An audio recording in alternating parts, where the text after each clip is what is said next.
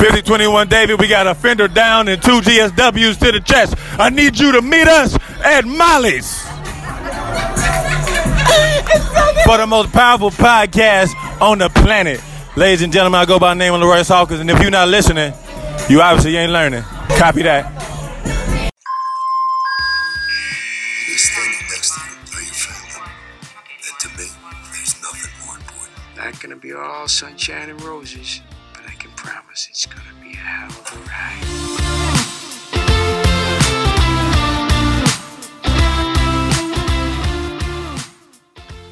Hey, Shyhards, welcome to Meet Us at Molly's, episode 190. 190! Crazy. What? Crazy. That's crazy. Crazy. How awesome would that be if our 200th episode synced up with Fires? We're not that far. Isn't the 100th like 10:05 or the 200th? It's like 10:05. We should like deliberately stretch it out so that our 200th. I need to like, Fires. Yeah, I need to go through and figure out like. Yeah. Oh, we should do that. We're getting close. We're getting close. Yeah. So we have 5 weeks of the season, so we'd have to be at 195 for the season premieres. Right? 5, 6, 7, 8. No, we'd have to be at 196 for the season premieres. We're gonna look into this. Ooh. And how convenient that there's 5 weeks left until the season premieres. Yeah. We may need to, we'll figure it out. We gotta do some math. Math. So we're going back today and we're covering one of my all-time favorites of Chicago PD. This might be one of your all-time favorites too. I don't know. I really like this episode. I love season 3 of PD in general. Like, so many of my favorite episodes from PD's run are season 3. Like, if I'm like, I just need to put on something, whatever, like I'm gonna probably put on a PD episode from season 3. Yeah. I love this season. So yeah, I season 3 is so good. And I know that's not like, some people really don't like season 3. I love season 3. I feel the same way about PD and the same way I do about One Tree Hill. Take a drink. Gina made a One Tree Hill reference, but I was also listening to Drama Queens today, so it's like fresh in my brain. But 3 and 4 were the best seasons of One Tree Hill, hands down. Season 3 is my favorite season of One Tree Hill. I like 4 a little bit more than 3, just because everything is on the next level and it's super emo and dramatic and stuff. But also, don't sleep on 6. 6 is fantastic. One Tree Hill. We don't talk about season 6 of Chicago PD.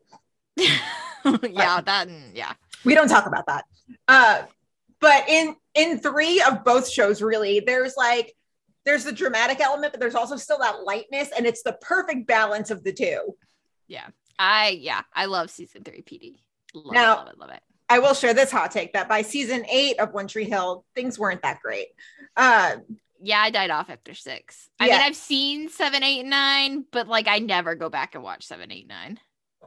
8 of One Tree Hill is my least favorite season. Season 8 is my least favorite of One Tree Hill. Season 9 was good. They finally had like an ending in sight, but season 8, I think the only good part of season 8 was Chuck singing that song to Chase at Trick.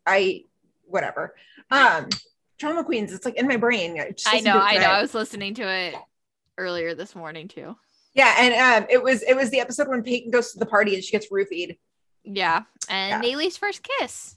Oh, Naylee's first kiss. Yeah, they're getting into like the good stuff in season 1, because I think the next episode is when Lucas has the car accident.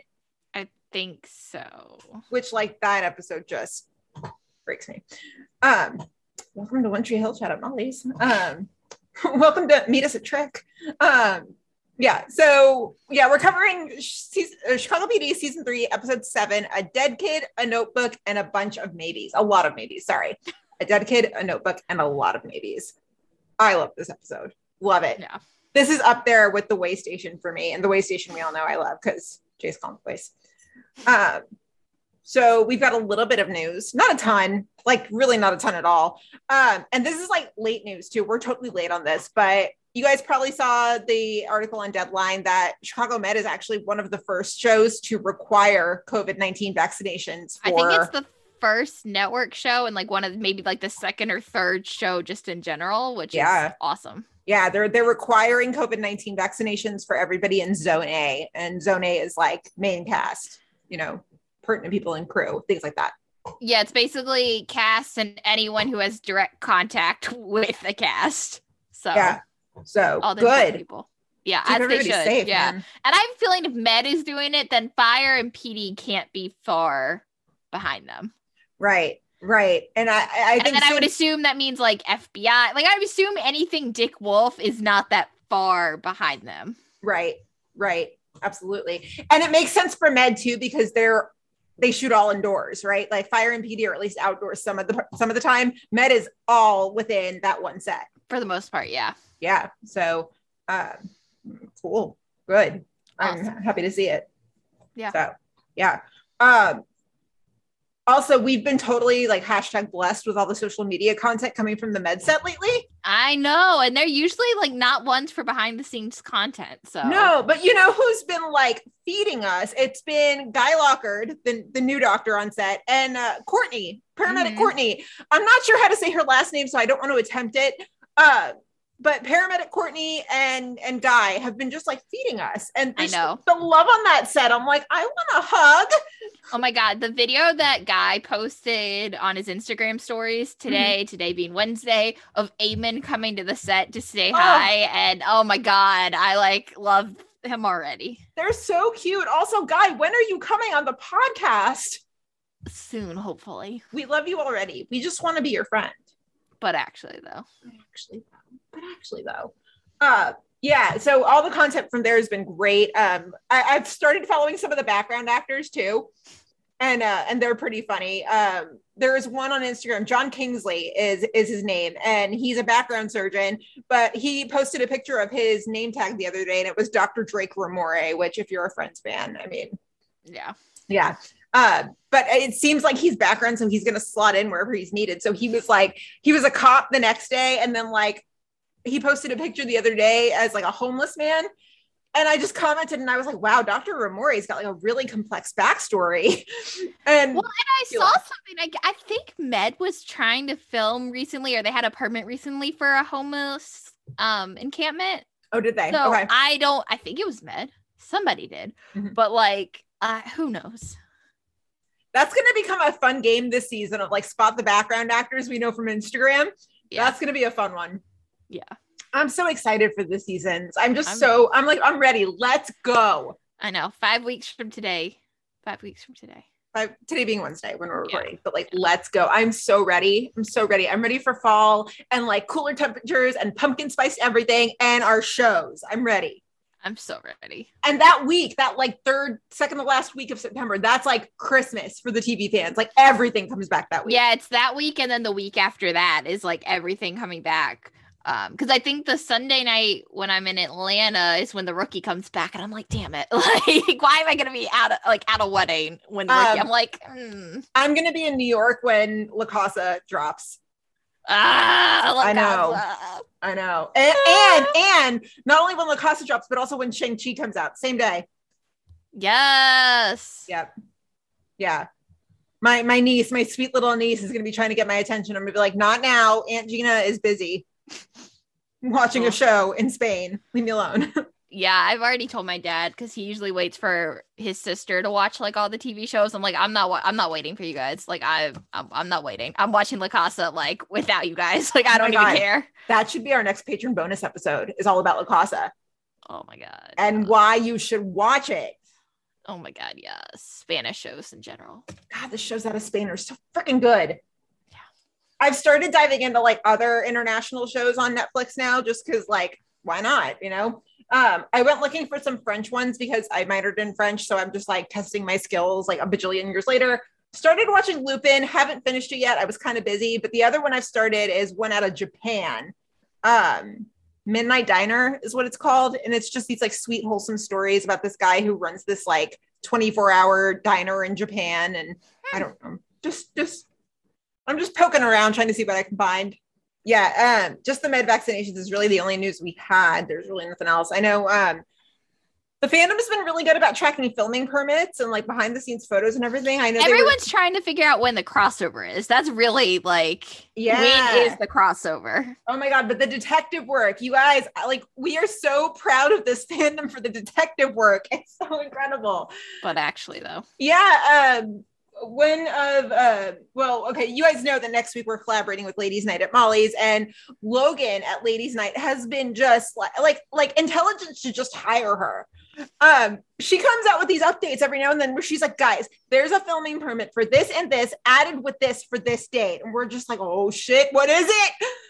Like, Voight should just hire her because she's crushing it. Yeah, it's awesome. I think all we know about the crossover so far is that there's some sort of scene with 61 getting a police escort, which we're kind of terrified for.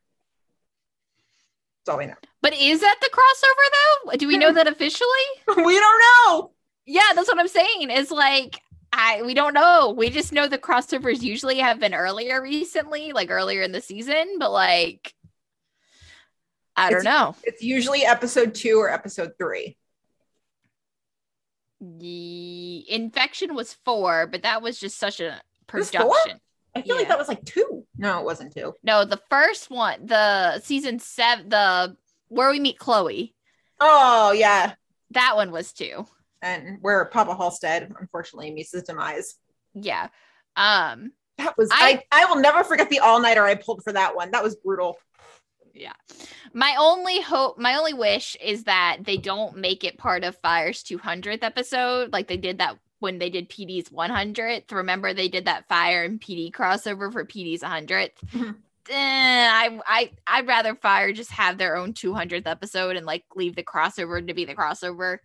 But yeah. So yeah, 5 weeks and counting, y'all. Let's do it. Let's go. I'm so ready. I know. I'm like, let's go. I know. I'm ready. I've got my like One Chicago thinking cap on. Like, I'm just, let's go. I'm so ready. All right. So we do have a couple patron shout outs this week, which is cool. We've got 2, which is awesome. Do we have 3? I feel like somebody sneaked in there last minute. I'll pull it up while you start reading. Hold on. Okay. So the first patron shout out we've got is Sandra Strong. Sandra, hi, welcome to the family. Thank you so much for supporting us. We love you. We're just so thankful. And yeah, again, we're full of feels and just ready for everybody to come back. So just like, forgive us. I don't know. But welcome to the family. Please make sure you join the Facebook group because we are definitely going to do another patron happy hour leading up to the new season. So yes. Sandra Strong, thank you. Go ahead with the second one. And Catherine, welcome to the patron fam. We're so glad you're here. Yes. Yeah. Yes. You guys, please remember to join the Facebook group. But yeah, you guys, if you would like to support the pod for as little as $2 a month, please check out the link in our socials to our Patreon page. There's all sorts of different tiers. You guys can scope that out, see what tier might be best for you. We've got all sorts of cool stuff. Shout outs on the pod, as you've seen, the Facebook group, discount code to the merch store. We're going to do another patron happy hour. And the last one was quite lit. We made the mistake of doing the last one on a weeknight. We learned our lesson. Mm-hmm. Yeah, we learned our lesson. So we'll be putting out the invite for that one pretty soon. So cool. Did we have a sneak third one? I feel like we did. No. No. Okay, cool. We're good. All right, so shall we move into the episode? Let's do it. I freaking love this episode. So good. This is just peak intelligence. This is just intelligence being peak intelligence, and I love it so much. It's so good. A lot of you guys had replied when we had we let you know that we were doing this episode, and a lot of people replied, and they were like, this is where I fell in love with Jay. Yeah. Which, I get it. I get it. Yeah. Yeah. This is a really good Jay episode. I don't know if this is when I first fell in love with Jay, but I think this might be one of the first episodes where I kind of took a second and stepped back and was like, Jesse's really fucking talented. Yeah. I think I think I fell in love with Jay before this, but I think this is the first time you really start to think about like Halstead's his past and, like really who he is as a character and kind of, all that backstory stuff. Yeah. Because up until this point, we really hadn't had much besides the fact that he was military. Mouse is a friend of his from the military, and then all the Ben Corson stuff. Like, we really didn't know like a ton of about him. So, yeah. So we'll start off with the case because this is like the meatiest part of the episode, and it's really the best. This case is just like mwah, in terms of execution, like. But so heartbreaking at the same time. Oh yeah, totally, like rip your heart out. But also, I mean, the twists and turns, and then like right at the last minute when you think you've got to figure it out, you don't. And this whole episode is just a masterpiece. So, okay, so we start off, and Kim and Roman, they are at the home of this young boy, Colin. He's missing. So they're talking to his mom. And, he didn't come home. So his mom found this notebook under his bed, and it's got these just really grim things in there. There's really graphic illustrations of violence, and there's these descriptions and these statements. And there's like something in there that says like, I want to kill. Today I will have my revenge at WCD. That's his school. And so Roman's like, okay, well, does he have access to a gun? We cut over to WCD, and it's chaos. People are running, they're evacuating, doing the thing. And Voight and the rest of the team roll up. And the headmaster is like, yeah, okay, Colin was not here, but his bike was outside. So he's around somewhere. And they find his body outside the school. So they're all kind of around the scene. They're investigating. It looks like a suicide. Everything lines up. Aaron opens a bag, and there is a bomb. Casual. Mm-hmm. Bomb. At this point, I'm like, am I watching my Canadian cop show? Like, this is crazy. Actually, one of my favorite episodes of Flashpoint is actually pretty similar to this. But clearly you have a type. I have a type. Cop shows. Cop shows, whodunits, and post-apocalyptic dramas. I'm there. Just...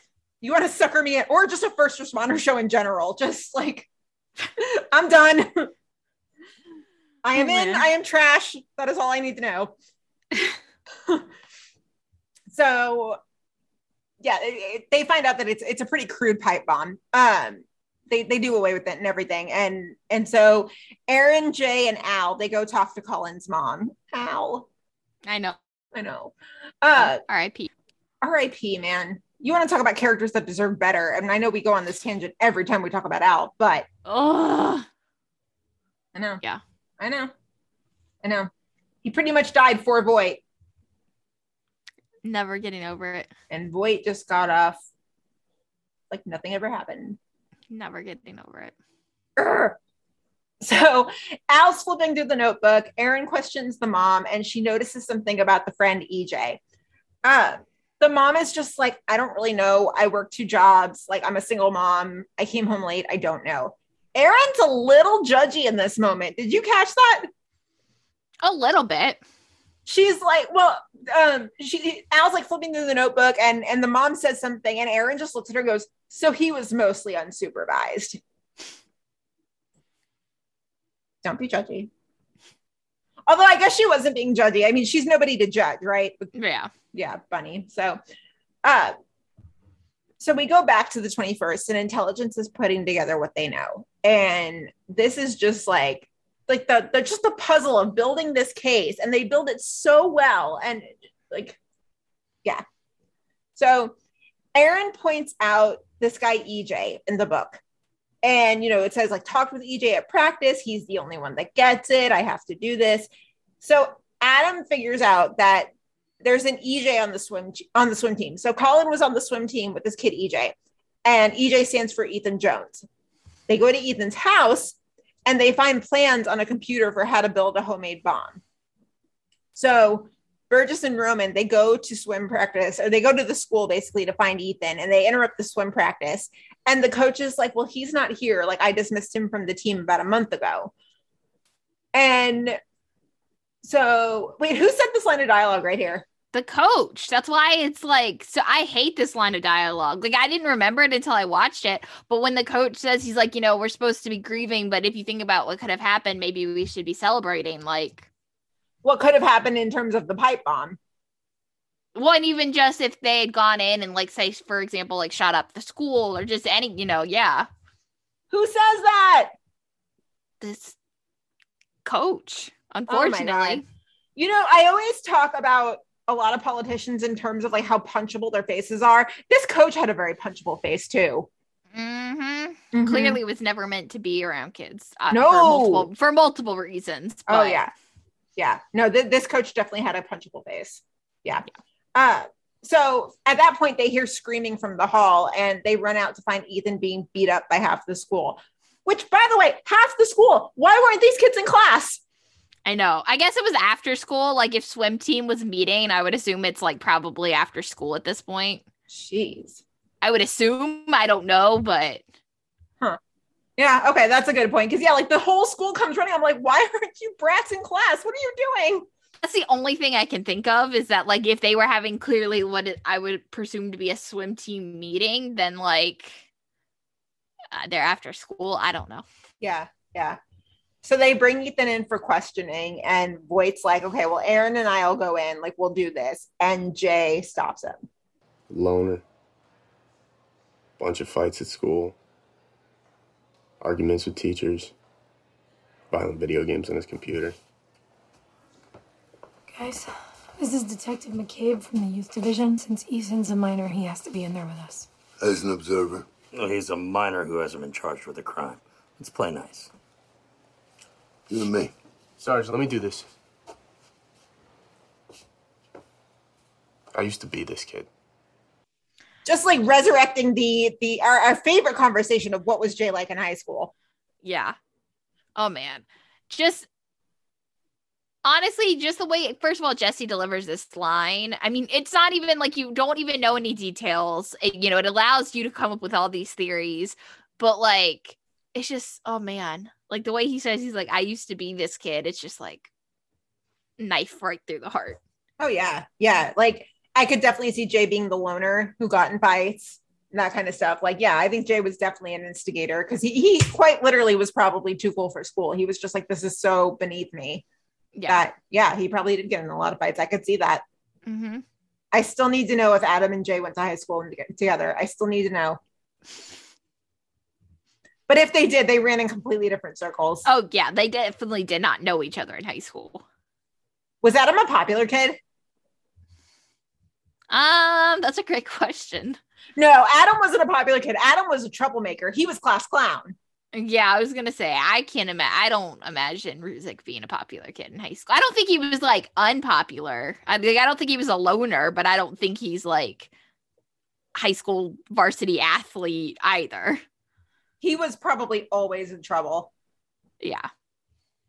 But so was Jay. So you would think their paths would have crossed. But for different reasons. I need this prequel fic, okay? I need multiple prequel fics. And we'll get to that in a second when we talk about Kevin. But yeah. Oh, man. Okay. So Aaron and Jay go in along with the detective from the youth division.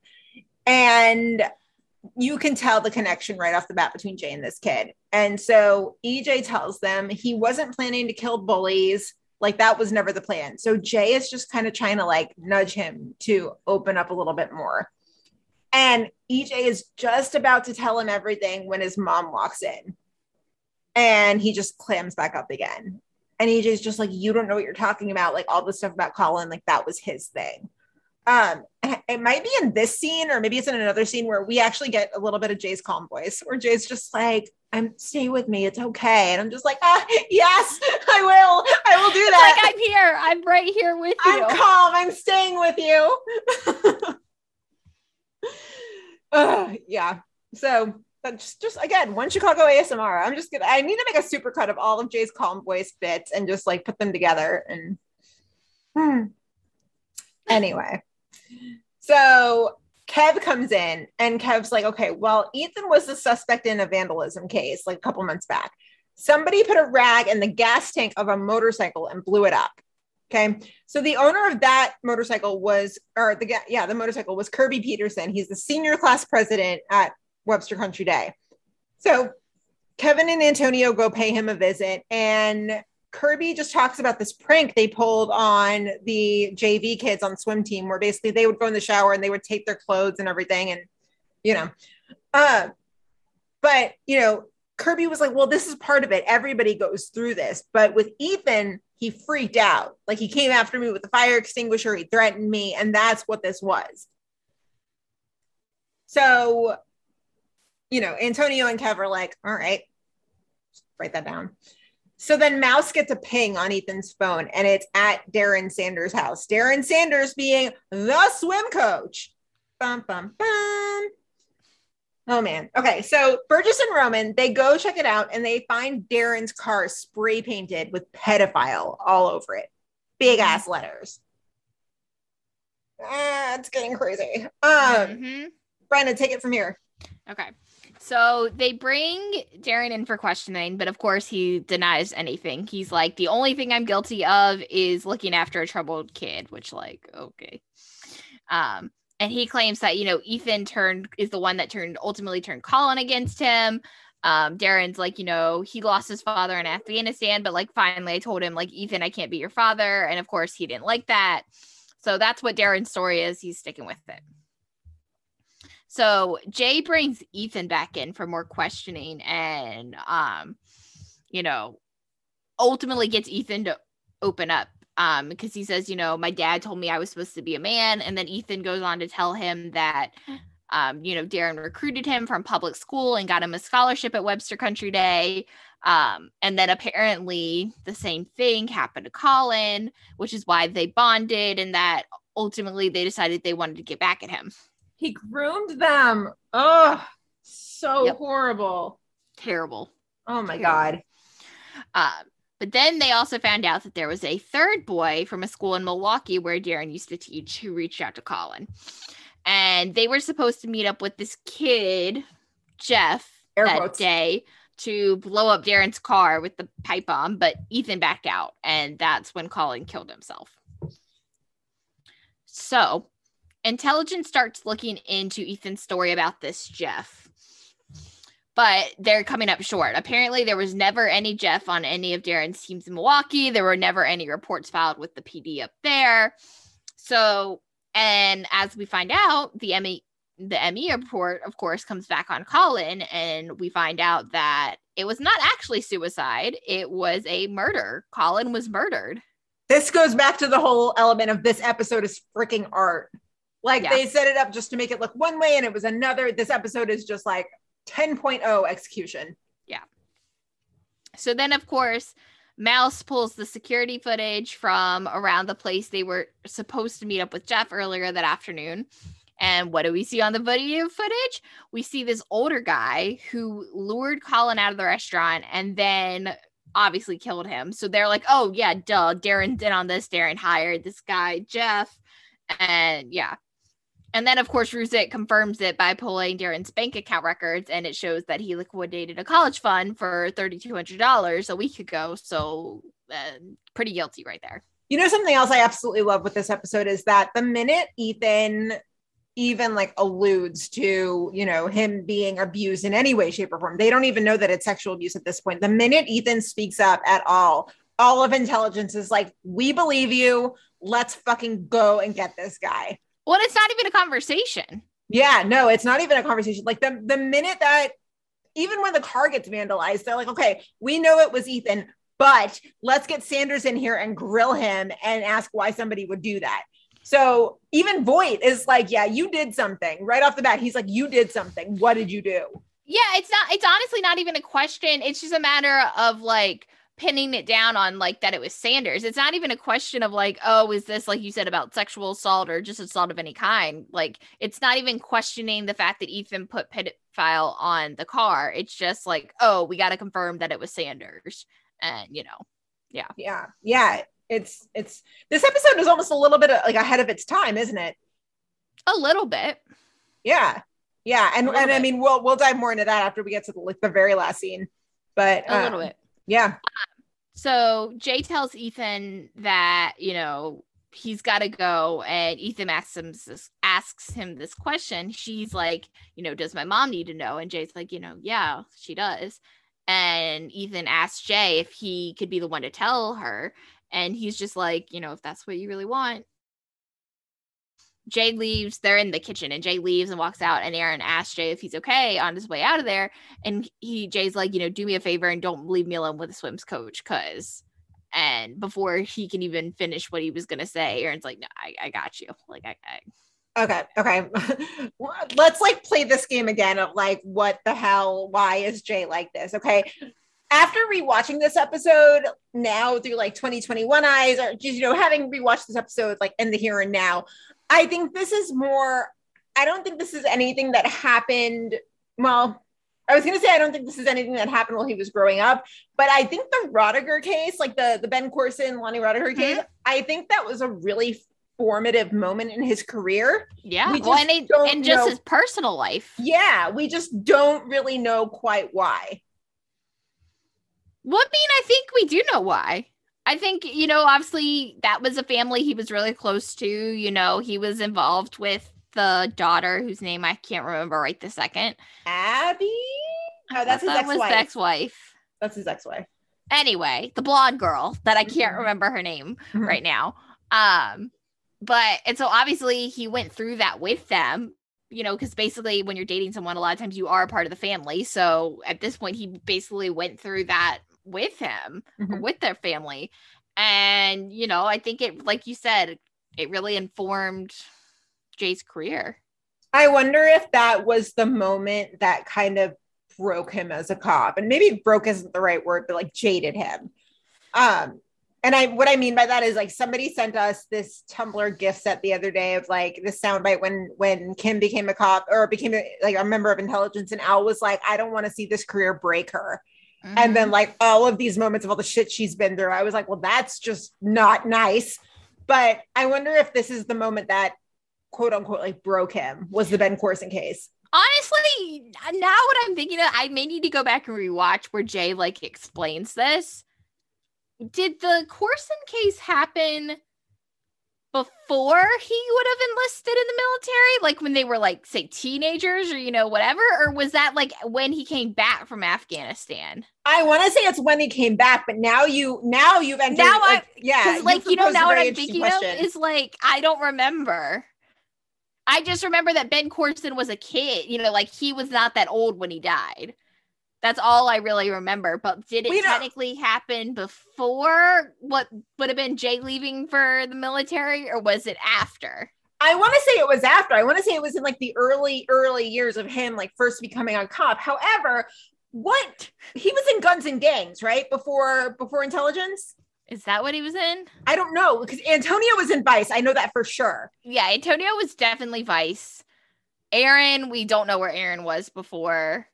But I only said Guns and Gangs because of how he was introduced in Fire. Yeah, I guess that would be what yeah. But he wouldn't have been a part of that case unless maybe he was like fresh out of the academy or something. Right. I don't remember. I got to go back and watch where he like explained it to Aaron, and like when he goes to see the family again. I got to watch some of those scenes again. Yeah, like why was the Corson case so monumental, and why was it so formative? Well, and honestly, depending on when it happened, and that's kind of why I asked this, is that it could be so formative that is what pushed him to be a cop. Like, yeah, it was obviously kind of an easy transition to, you know, from the military to being a cop. It was something, you know, he'd use those skills for. But I wonder if the Ben Corson case and the fact that they never got justice, you know, was part of it too. Yeah, and I mean, my theory now that you've asked that question, I'm wondering now if like, well, what Ben was the one who was murdered, right? Ben, yeah. Yeah.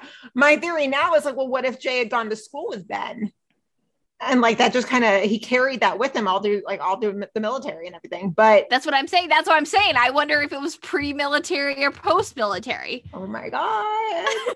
Did we just like blow open a whole new part of Jay's past? So many questions still unanswered. We gotta get Jesse on the podcast. I know, but I think we're going to blow his mind if that ever happens of like, okay, let's sit down and talk about all these potential theories and you can either debunk them or not. He's going to be like, it's season 9. Why are you talking about season 1? Because these are the important questions. Because this is what we do, Jesse. Where have you been for the past 4 years? That's 4 years almost. I know it's almost our 4th birthday. Mm-hmm. Yeah. 2 weeks from today. Yeah. That's insane. Would he entertain our theories? I think he would just think we're crazy, but like, I don't know, in a good way. Yeah. We don't bite. Promise. We just really love One Chicago and we just really love Jay. Yeah. We just want to protect him. Yeah. Oh. Go on. Anyway.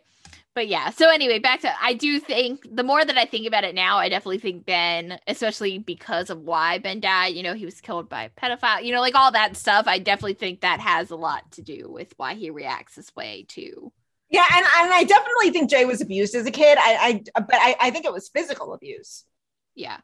But I think just in general, I don't even think necessarily with like young boys that remind him of Ben, I think even just in general, like kids being, you know, sexually assaulted, anything that kind of fits in that profile. Because I obviously remember then too, the season 4 when he goes undercover with the school. You know, that's a great episode.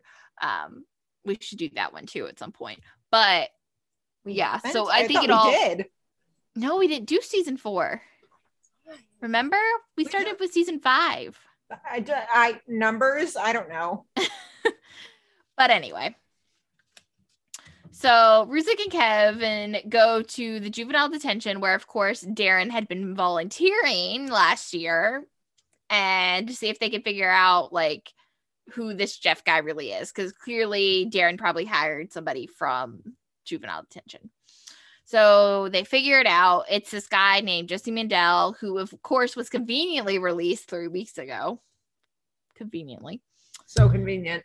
His LKA is a halfway house, but of course he also just so happened to check out earlier that day, again, oh so conveniently. So Mouse gets a call from a copper, because of course at this point they're like, you know, everybody, you know, stop the trains, the airplanes, whatever, like every security camera, like I want, you know, we got to find this guy. So Mouse gets a call from a copper from Mass Transit who spotted Jesse Mandel outside a train station.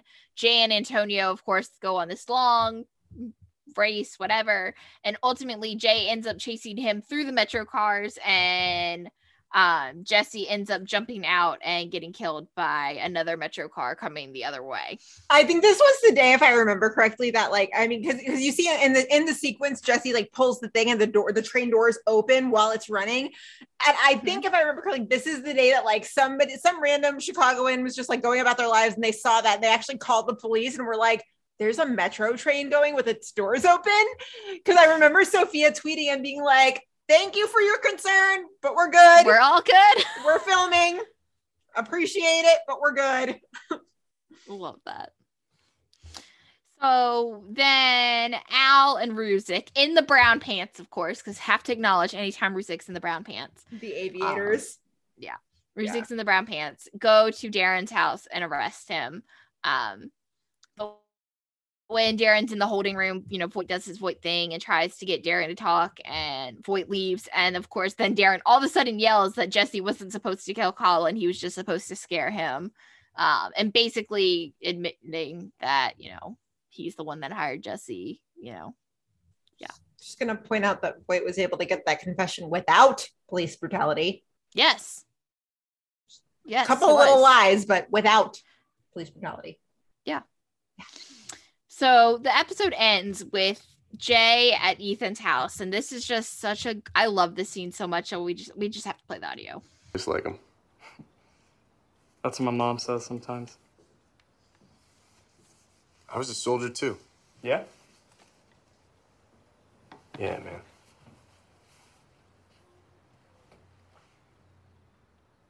I've known some heroes. But what you did, going public, telling the truth about what happened, it might just be the bravest thing I've ever seen.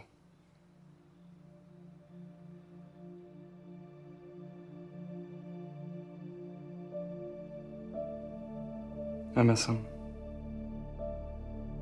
I know. Did you lose friends? Many, yeah. How do you deal with it? When I get down, I try to remind myself that they made a sacrifice so that I could come home and live my life. I just try to honor that. Your dad would be so happy for you right now. Yeah? Yeah. Not just because of what you did. Because it's over. This is what I mean when I say that this episode was ahead of its time, because Jay is talking to a survivor of sexual assault and he is telling him, like, you did an amazing, courageous, brave thing by coming forward and speaking your truth. Mm-hmm. Just, this episode's amazing. Yeah, but in the way, I also love how he tied it, you know, obviously because he's talking to a kid. It is a lot to say. Like, if you said what you just said to Ethan, I don't know if it would have gone over it the same way. So the fact that he ties it into his dad and, you know, being a military hero, and obviously his dad's not around anymore, but like the fact that he was able to tie it in that way too, in a way that Ethan would have accepted and understood. And I just, yeah, I love it. And like commending him for his bravery and just, my God. Yeah. You know how we always say on Fire that, like, I'm sure Severide still talks to sweet little Nathan and, you know, like things like that. I like to imagine that Jay still keeps in touch with Ethan. Oh, I love that. I love that. That's like my headcanon. That's like my headcanon. Is that Jay and Ethan still keep in touch. Oh, I love that. Like, I don't think Ethan's going to become a cop. Like, it's not like the Fire ones where I feel like every kid Kelly comes in contact with it like wants to become a firefighter because of him. I don't think that's the case here, but like I like to think that Jay every now and then, even if it's just once a year, like just, you know, checks in. Oh, I love that. I love that so much. I think I'm just going to start manifesting in the back of my mind. Like there's going to be a little headcanon that somewhere this season sweet little Nathan is a candidate at some firehouse in Chicago. Yeah. I'm just going to manifest that. Is he old enough yet? Let's see. That was season 2. Right. Which was 2013. But he was probably how old then? Like maybe 12. 9. You think he was 12? Yeah, man. 10 at like the youngest. How old do you think he was? 9. No, I think he was older than that. I think he was double digits. Oh.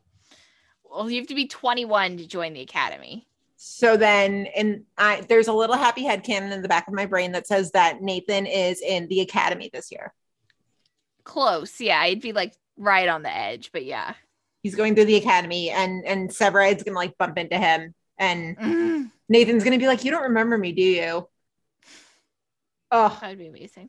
That's a new fic I need. I need that fic. Oh man. My goodness. Yeah. So just this, yeah. But yeah, so that's my headcanon for Jay and Ethan. So this episode is so underrated. It really is, though. Oh my God. So good. It really is. So again, we got a lot of listener thoughts on this, and I'm so glad we did because again, this is one of my all-time favorites. So Miss Sleepy 876 said this episode was killer.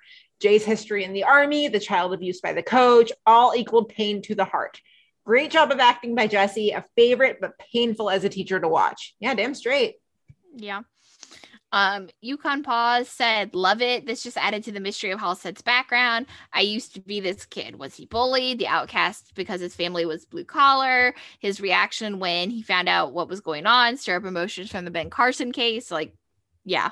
Definitely. It's a good question of like if he was an outcast in high school because his family was very like blue collar. But I think isn't all of Canaryville like that from what I've heard? Yeah, I think that's what Adam kind of implied when he was talking about it that one time.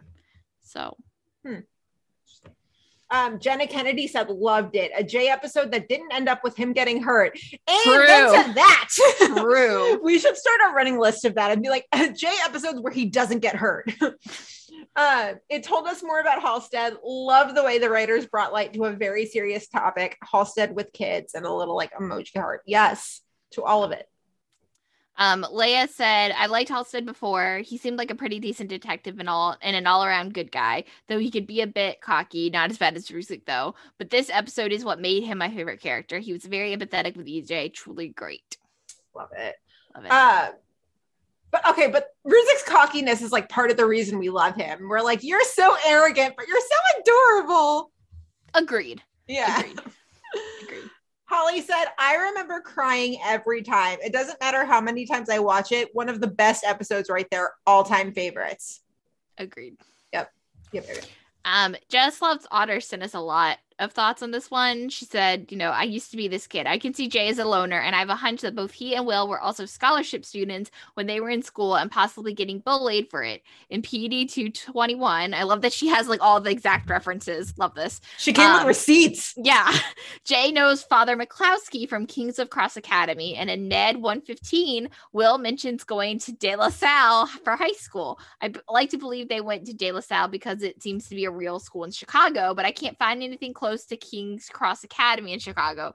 Not even one that has been shut down. This is why I love this fandom. The Googling, like the cross-referencing. I love it. She keeps going. So, and because it is canon that at least Will went there, it is reasonable to think that they went to the same school. And we never found out how Jay knew Father McCloskey. It could be from a previous case. Either way, both are private Catholic schools that they very well could have been in that situation, especially if they come from a working class family. Okay, but that's an interesting one. Like Jay and Will at a private Catholic school. I could see it, but also how did they pay for it? Scholarships. That's what she's talking about. Okay. All right. I could see Will getting them, but like, what kind of student do we think Jay was? I don't think he was sitting there like failing every class. I honestly kind of, now that this is something I just thought about, I wonder if he was one of those kids who secretly did well in school, but didn't act like he didn't give a fuck about it. And like, he was one of those kids who like maybe didn't do his homework all the time, but aced every test. And like, clearly he was smart. He just like was bored because he didn't care. I like that theory. Yeah.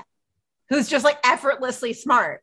Yeah, like he just didn't do his homework. Like he didn't care to like be in school, but he actually secretly liked learning and was smart. He just, didn't want to be in school. Ooh.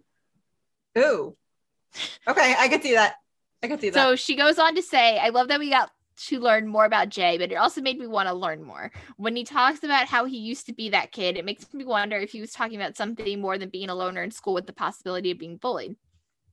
The way he reacts to the cases involving children, the way that they are involved, more specifically the situation in which they were involved in this case, it makes me wonder if he reacts this way because of the memories of Ben Corson, or he just wears his heart on his sleeve, or if he was in a similar situation growing up where a coach, teacher, someone else who was supposed to be a trusted figure in his life hurt him like EJ and Ben.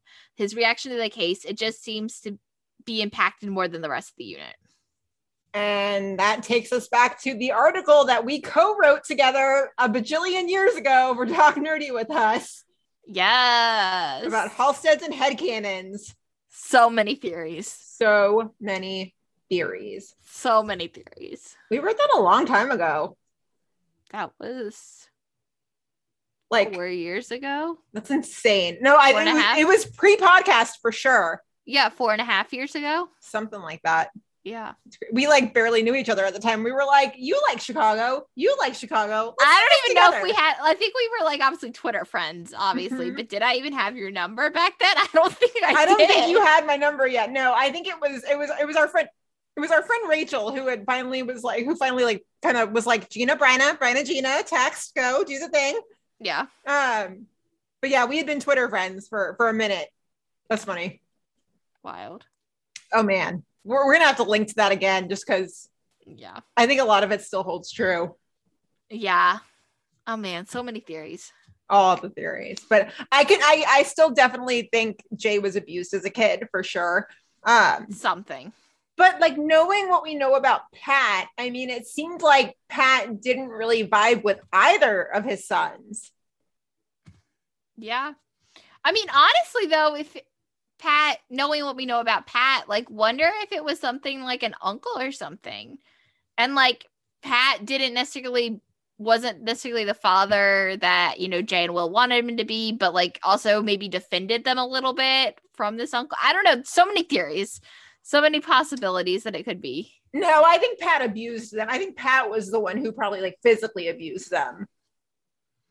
But because, like, Pat didn't approve of Will becoming a doctor. Pat didn't approve of Jay going to the military, but was also, like, secretly proud of him.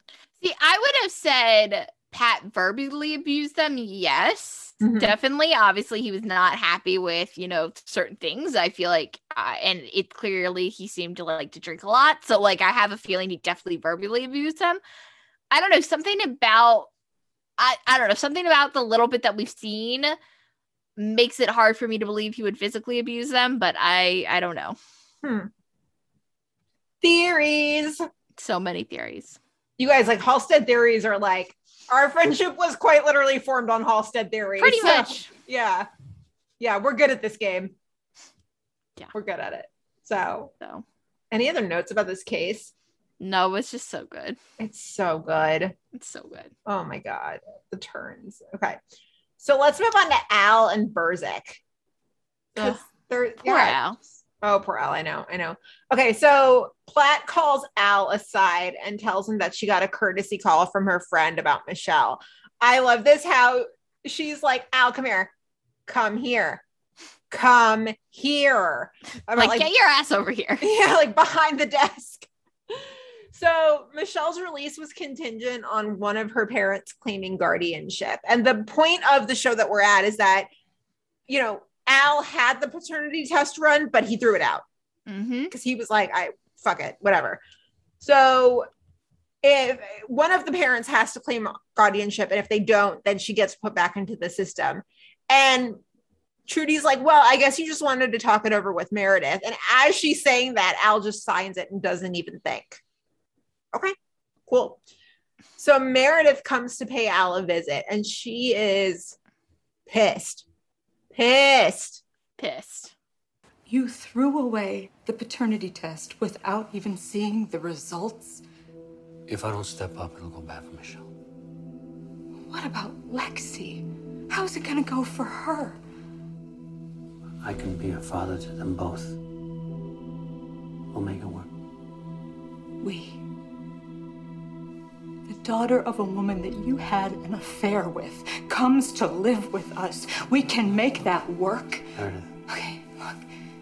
Al, this is what we do. It's simple. We just find this girl a foster home.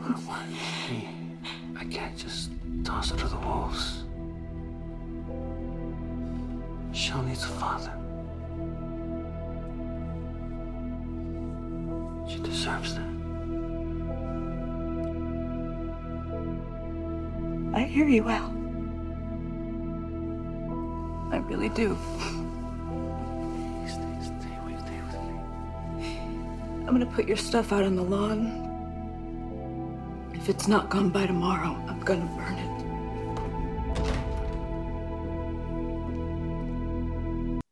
I don't understand why it has to be one or the other. Yeah, I feel like there should have. I mean, I get why she's upset. Like, I definitely understand why I think she has every right to be upset too, because that's obviously wrong, and that's a lot. But I think there is room for conversation, and if at the end of the day it doesn't work, and they are just on totally separate pages, and that, you know, Meredith doesn't want this reminder of what Al did to her and Lexi and their lives, and like, I get it. Like, yeah, it sucks, but I get it. But I think there should have been more room for conversation. Yeah. I feel like part of me is like, well, Meredith was always too harsh on Al. But the other part of me is like, well, no, I get where she's coming from. She's absolutely in her right to feel the way she feels and to take the actions she takes. It's conflicting. It's like the two sides are just like, yeah, I mean, like I said, I think Meredith's feelings are valid, and I think that Al did fuck up big time in a lot of ways with this. And the way he handled it, both on the Michelle and Michelle's mom's side and on the Meredith and Lexi side, like, I definitely agree with that. I just think there should have been more of a conversation, and I don't really know who's to blame for that, if that's Meredith for not really letting Al get a word in, or if it's Al for not fighting harder to try to get a word in. Mm-hmm. But I think Al was already on the outskirts, you know, because he was already living in the garage, you know, like he was already kind of on his way. Like they were not doing that great. And Right. so I think this was just kind of the icing on the cake. Yeah. But yeah. Unrelated side note, Joe loves us. What? Oh, is that? Yeah. He retweeted. Love it. Guys, Insta story. He loves us. Love it. Just like, yeah. Put in a good word for us so we're not psycho. Come on the pod, guy. Love it. We love you. Anyway, just like cut that out. But yeah, yeah, I mean, yeah. So I hope Meredith's doing okay. My God, her life without Lexi and without Al. I hope she's okay. Yeah, she better have a good support system. I hope she's like found happiness in some way, shape, or form. I hope so. God, that's got to be so hard. Mm-hmm. Oof. Oh. So then we get a Burzek locker room scene, and this just makes me laugh so hard. This is like the one moment of awkward Burzek flirting where like most of the Burzek flirting, I'm like, this is awesome. I can get on board with this. This was a little cringy awkward, but like, it's just so cute. I don't know. It's adorably cute, I think. Yeah. Yeah. Adam's like, come over. Like, I'm going to make fettuccine Alfredo. And she's like, you cook. And he's like, yeah, I have a secret recipe. Extra cream. Adam. You would, Adam. He would. He would. He would. Also begs the question, though. Does Adam cook? Does Adam cook? I feel like he's one of those guys that, you know, like makes like three things, like fettuccine Alfredo, probably can cook a steak and like maybe something else. But like, yeah, I don't think he cooks. He will probably make a Michaela like a mean box mac and cheese. Yeah, like he knows how to put some chicken fingers in the oven, you know, like, yeah. He's like all dino nugs and Kraft mac and cheese. Yeah, exactly. Yeah. Oh man. So that was like the fettuccine Alfredo was probably a big stretch for him, right? That was probably when that he like saw it on the Food Network late at night and was like, I should make that for Kim. Yeah. Adam's such a butthead, but he's our butthead. I know, but we love him. We love him so much. Yeah. So much. I thought it was super cute, the whole back and forth with the cat. And Adam's like, so you're coming over, right? And she's like, the cat. He's like, no, don't call. Just come over. Like, it's so cute. Precious babies. Also, like at Kim Burgess, he is madly in love with you. How can you not like tell at this point? Does Adam need to like fly one of those planes with like a message behind it that says like, I'm madly in love with you? Like, what else does Adam need to do? I think Kim knows. I think she knows. I mean, I hope she knows. I think she knows. Should he like, not Breakfast Club, should he like throw rocks at her window and then have like the boombox over his head? Like, what else can Adam do? Like, how much more clear can he make it? Like, I am hopelessly in love with you. Yeah, I think she knows. It's her move. Yeah. Knowing and appreciating are kind of two different things. And I just feel like the latter, not so much, even though she probably does, but also like, not ranting about Burzek. But yeah. So later that night, Adam is making his famous fettuccine Alfredo with extra cream. I can't say it without laughing. And there's a knock at the door. And I love how he opens the door and he's like, hello, beautiful. And it's Al.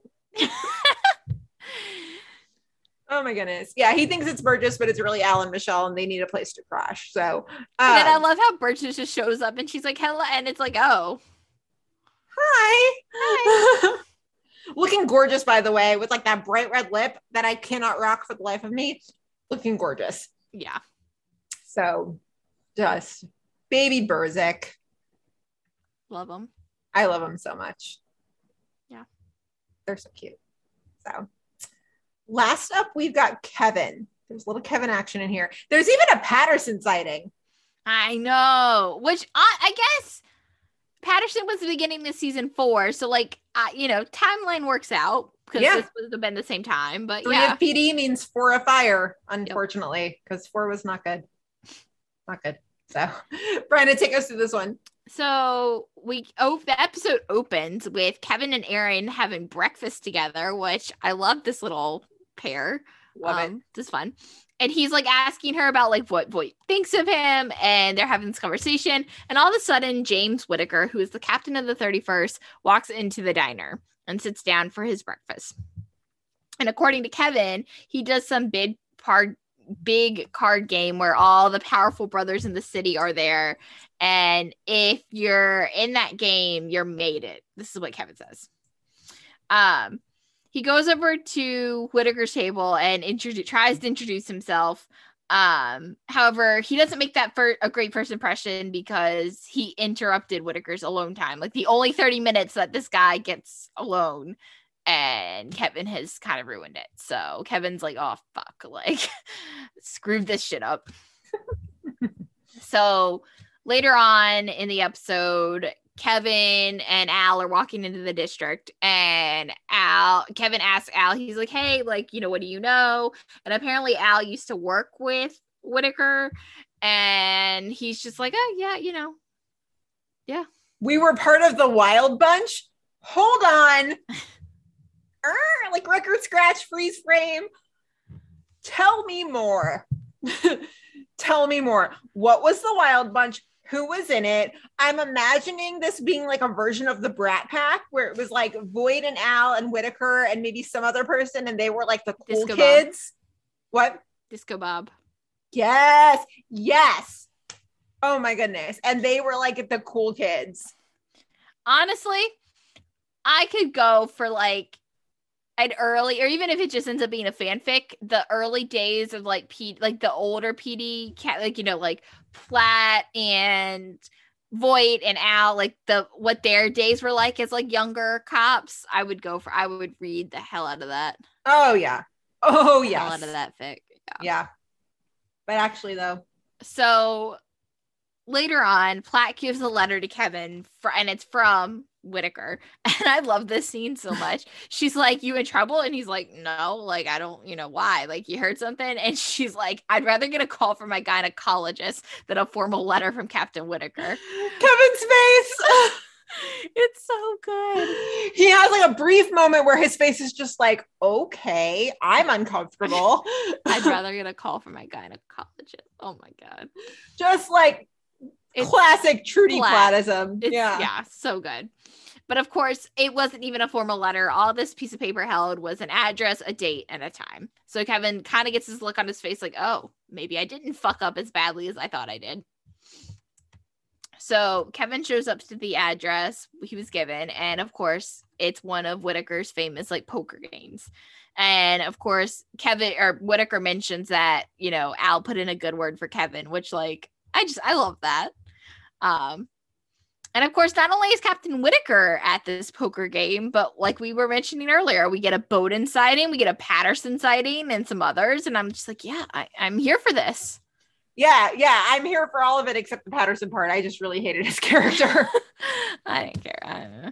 But of course, like Kevin brings over a chair, sits down next to Bowden, and Bowden gives him a cigar too. So like, of course, that's like Kevin's sign, like he's in, like I love it. Love it. And just the small moment, he like looks at Bowden, he's like, what's going on, Chief? Like, yeah, he's in. It's so good.